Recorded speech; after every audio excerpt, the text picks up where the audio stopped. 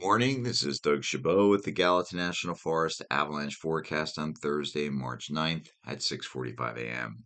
This information is sponsored by Pine Edge Cabins, Fagawi Snowmobile Club, and Gallatin Valley Snowmobile Association.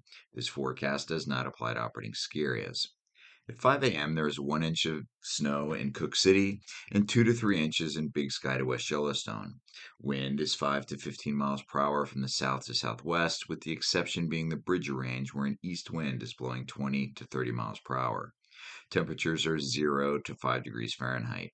Today will be partly cloudy and light wind with temperatures reaching the high teens. Snowfall late tonight will drop an inch up north and 3 inches in the southern ranges. 2 days in a row of sun was a nice change of pace from steady snowfall. Last night's zero point 0.1 to zero point 0.2 inches of snow water equivalent in Big Sky and West Yellowstone, along with diminishing wind, will not adversely affect the snow stability.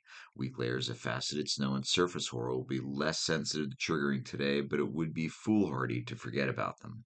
Yesterday, gusty wind made a few wind slabs that were naturally triggered in highlight and were seen in Cook City.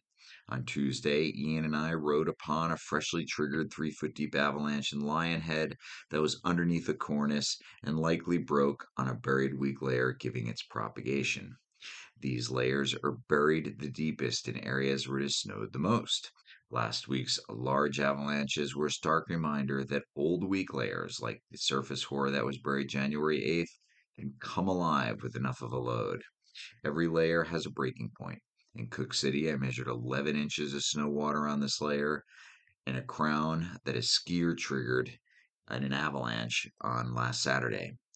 In highlight, Dave measured over 8 inches of snow water in a large avalanche that caught and partially buried a skier. And yesterday in Bacon Rind, my partner and I measured 4 inches of snow water above the surface hoar in a snowpack that had good stability. Good because it was not loaded with double or triple the water weight we found in Cook or Highlight. We do not expect you to measure the snow water equivalent, but I mention it to illustrate how heavy loads can breathe life into seemingly forgotten weak layers. Deep, hard slab avalanches are vicious. My palms sweat thinking about triggering one. These are low probability, high consequence avalanches, a description you will hear often as we describe deep slab avalanches. More likely are slides involving wind drifted snow or recently buried weak layers in the upper foot of the snowpack, which Dave found in highlight. So, what are you going to do? The first thing is avoid wind loaded slopes. Number two is dig and see if there's a new weak layer in the top 1 to 2 feet of the snowpack.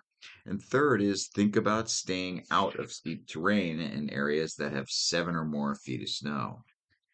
For today, the avalanche danger is rated moderate since triggering avalanches remain possible.